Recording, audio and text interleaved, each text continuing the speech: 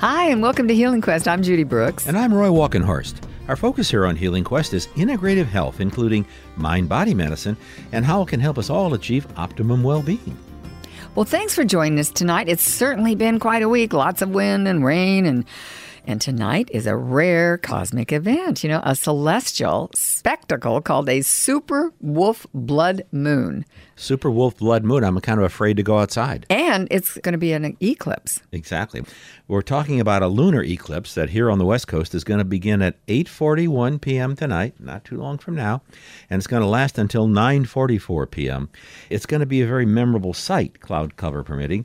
The reasons for it being called a wolf moon are basically lost in the mists of time. Well, maybe we'll find out later from Michelle if she has a reason why it's called a wolf moon. And the planetary scientists have a guess or two. They say traditionally a wolf moon is the first full moon in January, which is happening tonight. And one scientist admitted, though, that no one really knows why the first full moon of the month is called a wolf moon. He said, you just imagine thousands of years ago, a cold, dark European winter. The full moon comes up and the wolves start howling in the distance. Maybe that shows us how that name makes sense. It does. Roy, though, the super moon part does have a better explanation because tonight the moon and the earth are just a bit closer than normal to each other. So the moon really does look bigger, hence the super adjective. And we also have a good explanation for the blood moon thing. As the Earth's shadow comes between the sun and the full moon, the moon's color changes a bit to a reddish tint. So that's the blood moon explanation. And by the way, super blood wolf moons are highly uncommon. Only 28 are expected in this century. So there you have it, the science as best we know it behind tonight's super blood wolf moon. But of course, planetary science can only go so far to tell us about what's going on in the heavens. So later in our show, we're going to be joined by Michelle Bernhardt, our resident astrologer, for her view of the significance and perhaps other meanings of tonight's super blood wolf moon. Mm-hmm. Well, also in our show today, we're going to find out about an intriguing test that can give us detailed information about how to stay healthy based on analyzing only a few pieces of hair from the back of our neck. Mm-hmm. It functions as an early warning system about what might be starting to go wrong at the cellular level of our body. And we'll tell you what it is and where you can find it. And we're also going to continue our self-care series with Judy and see how she's doing in the effort to feed and nurture her spirit as well as her body. But first, we have a follow-up on a topic that we talked about last week and the week before here on Healing Quest. And that topic is eggs.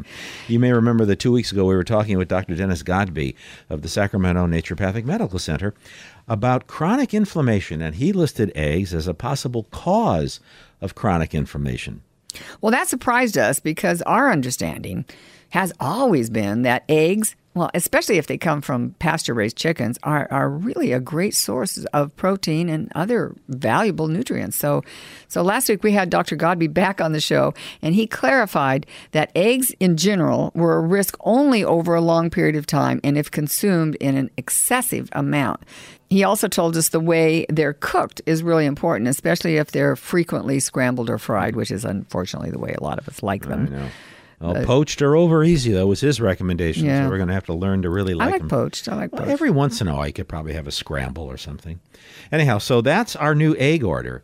And that conversation, in turn, reminded us of two interesting egg studies that recently caught our eye, starting with one from the University of Sydney in Australia about eggs and cholesterol. What did it say? In this study, participants ate up to 12 eggs a week for a full year. Now, researchers say they found no cholesterol problems with those participants or any blood sugar or blood pressure issues. That's 12 eggs a week. Wow.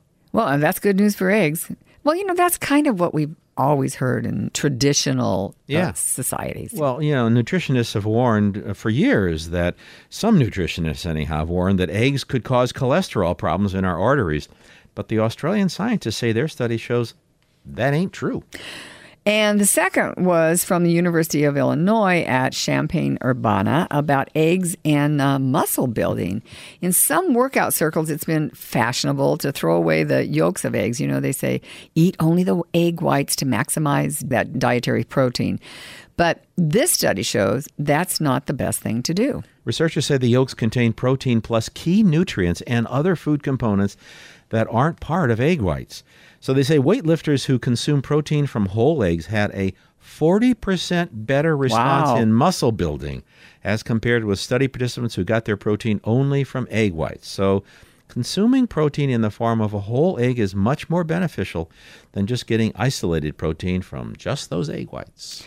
Well, if you're just joining us, you're listening to Healing Quest, and I'm Judy Brooks. I'm Roy Walkenhorst. We're talking about natural ways to help us live longer, healthier, happier lives. And we're bringing you up to date on some natural health news that could help you stay in better shape in the months ahead. For example, a study from the University of Western Ontario says that even a short burst of exercise can boost our brain power. Now, researchers found that as little as 10 minutes of aerobic activity can measurably boost brain health, at least temporarily. I really like that. Yeah, because it's easier to do, if you just kind of work it into your day. You do, 10 minutes here, 10 minutes there. They say these short bursts can prime the parts of the brain that help us problem solve and focus. Of course, longer periods of exercise are better, but the study's author says if you can't commit to a long-term exercise program because of time constraints, this study shows that cycling or even walking briskly for a short duration can really be beneficial. So I guess it's just any time you're moving, Yep. The study's author says he always tells his students to get some exercise, even if it's only for 10 minutes, before they take a test or go to an interview or do anything that's cognitively demanding, because this study shows the brain's networks like the exercise, and the result is that they perform better. And finally, most of us have probably heard about the health risks of sitting for hours on end. Research shows this can lead to obesity, diabetes, heart disease, and premature death. I feel like I want to stand up right now. That's true even if you exercise regularly. But now behavioral scientists at Columbia University have released the results of their research into this topic.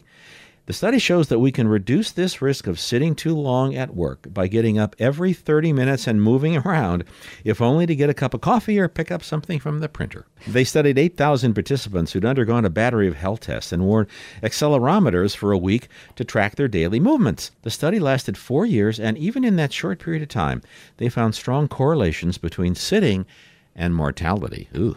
Well, the data showed that, so you need to get up off that couch. But if you're driving, stay seated. That's good. The data showed that men and women who sat for the most hours every day had the highest risk of early death, especially if the sitting continued for longer than 30 minutes at a stretch. So that's not good news. The risk was unaffected by age, race, gender, or body mass. But the risk of early death did drop if sitting time was frequently interrupted, especially if those interruptions occurred every 30 minutes or so. How do they find out this stuff is what I want to know. Well, researchers suggest setting an alert on your phone or computer to ping every half hour to remind you that now would be a good time to get up and move. Their study was published in the Annals of Internal Medicine. Well, up next in our show, details on a simple, non-invasive test that can help stop disease before it even gets started. And don't forget, podcasts of this and other Healing Quest shows are available on our website, healingquest.tv. And please follow us on Facebook, Instagram, and Twitter at Healing Quest. I'm Roy Walkenhorst. And I'm Judy Brooks, and you're listening to Healing Quest on iHeartRadio.